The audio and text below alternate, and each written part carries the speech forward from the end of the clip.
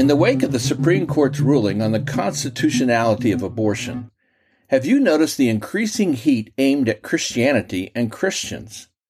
Has this ruling made it easier or more difficult for Christians to express their political views? Hi, I'm Rex Rogers, and this is episode number 35 of Discerning What is Best, a podcast applying unchanging biblical principles in a rapidly changing world and a Christian worldview to current issues and everyday life. In the aftermath of the recent Supreme Court of the United States 6-3 decision in Dobbs versus Jackson Women's Health Organization, the case that reversed the 1973 Roe versus Wade abortion decision, those who oppose the decision have had a field day naming all the culprits responsible for what they consider a horrible step back in women's rights. Among the principles considered a source of this move toward the wrong side of history are, of course, pro-life groups, Republicans, and conservatives.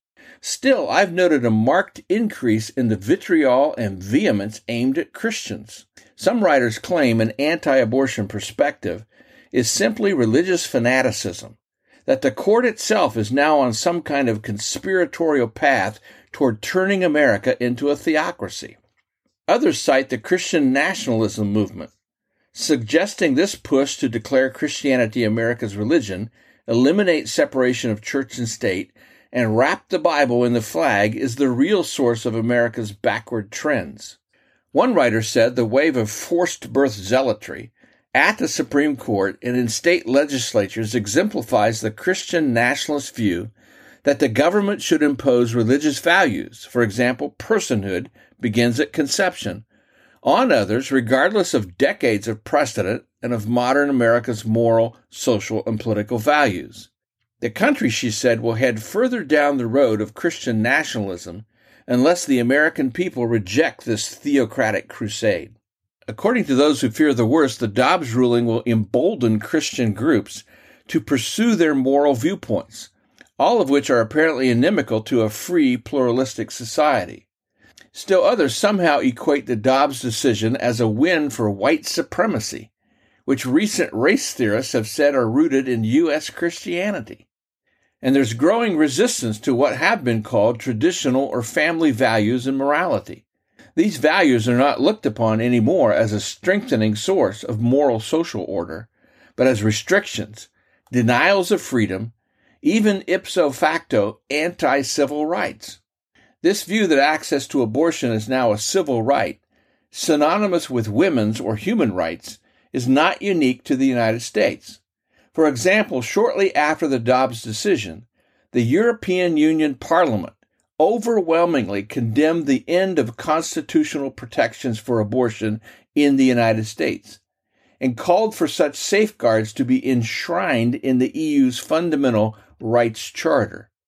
Abortion advocates want to make abortion integral to constitutional law in several countries so that it does not fall victim to momentary changes in politics.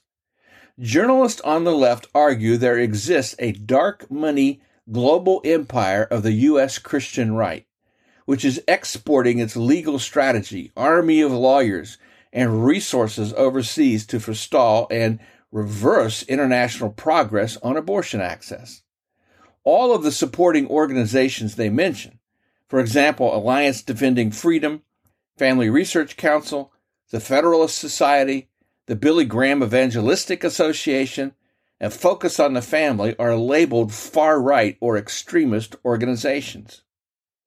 Rhetoric and political pushbacks are intensifying. The Dobbs case overruling Roe is something most abortion advocates never thought possible. They are frightened, shocked, and according to their views, righteously angry. So their response is tapping every available tactic: exaggeration, deception, cancel culture, calls for protests, and borderline calls for violent or at least aggressive acts against not only the Supreme Court as an institution, but against individual justices themselves, like recent stalking outside justices' homes and harassment at dinner. Lest I be guilty of a less than honest observation, though, I should add that pro-life proponents have also, at times, been guilty of similar political excesses. Several thoughts come to mind. Not all Christians who oppose abortion are involved with or otherwise support Christian nationalism or various forms of so-called Christian extremism. Indeed, many reject these movements as unwise, unbiblical, and unconstitutional. So abortion advocates smearing everyone who opposes abortion with this affiliation are being disingenuous. It would be helpful if the public learned not to confuse Christians with Christianity. In other words, don't make the mistake of thinking because Christians, including me, think or do something that this is representative of biblical Christianity.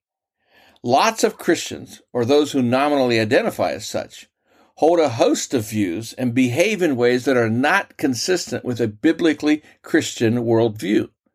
So the fact that some Christians have treated pro-choice advocates in an egregious manner is sad and probably itself sinful. So while, yes, it grieves me that Catholics, President Biden, and House Speaker Nancy Pelosi advocate abortion rights, still, Christians, including me, need to apply the words of Scripture. First, take the plank out of your own eye, and then you will see clearly to remove the speck from your brother's eye. Americans are entirely and broadly supportive of abortion access. Multiple polls demonstrate this, and the support comes in all demographics. While discouraging, this is not entirely unexpected because the American people are evidencing less understanding of biblical teaching and history, less interest in a Christian worldview, and less commitment to Judeo-Christian values each year. The abortion battle is part of a larger worldview civil war that I have mentioned before in this space. Our country is split between those who believe in God and the Judeo-Christian values upon which this country was founded and from which it flourished, versus those who either believe in a distant, uninvolved God or no God at all, either way yielding a moral relativism with no right and wrong, no truth, just temporal do what makes you happy. I wish I could say that this is all going to get better soon, that a new day will dawn when Americans one and all celebrate and protect life from the womb to the tomb. But I don't think this will happen. I wish I could say that acrimony and animosity will give way to amity, but I don't think this will happen. I can say that Christians have lived in and stood firm in difficult times before. I can say that Christ is coming, but not yet. And I can say that in the now, it is our time to let our light shine in the darkness. Well, we'll see you again soon. This podcast is about discerning what is best. If you find this thought-provoking and helpful, follow us on your favorite podcast platform. Download an episode for your friends. For more Christian commentary, check my website, REXM as in Martin, that's rexmrogers.com. And remember, it is for freedom that Christ has set us free. Stand firm.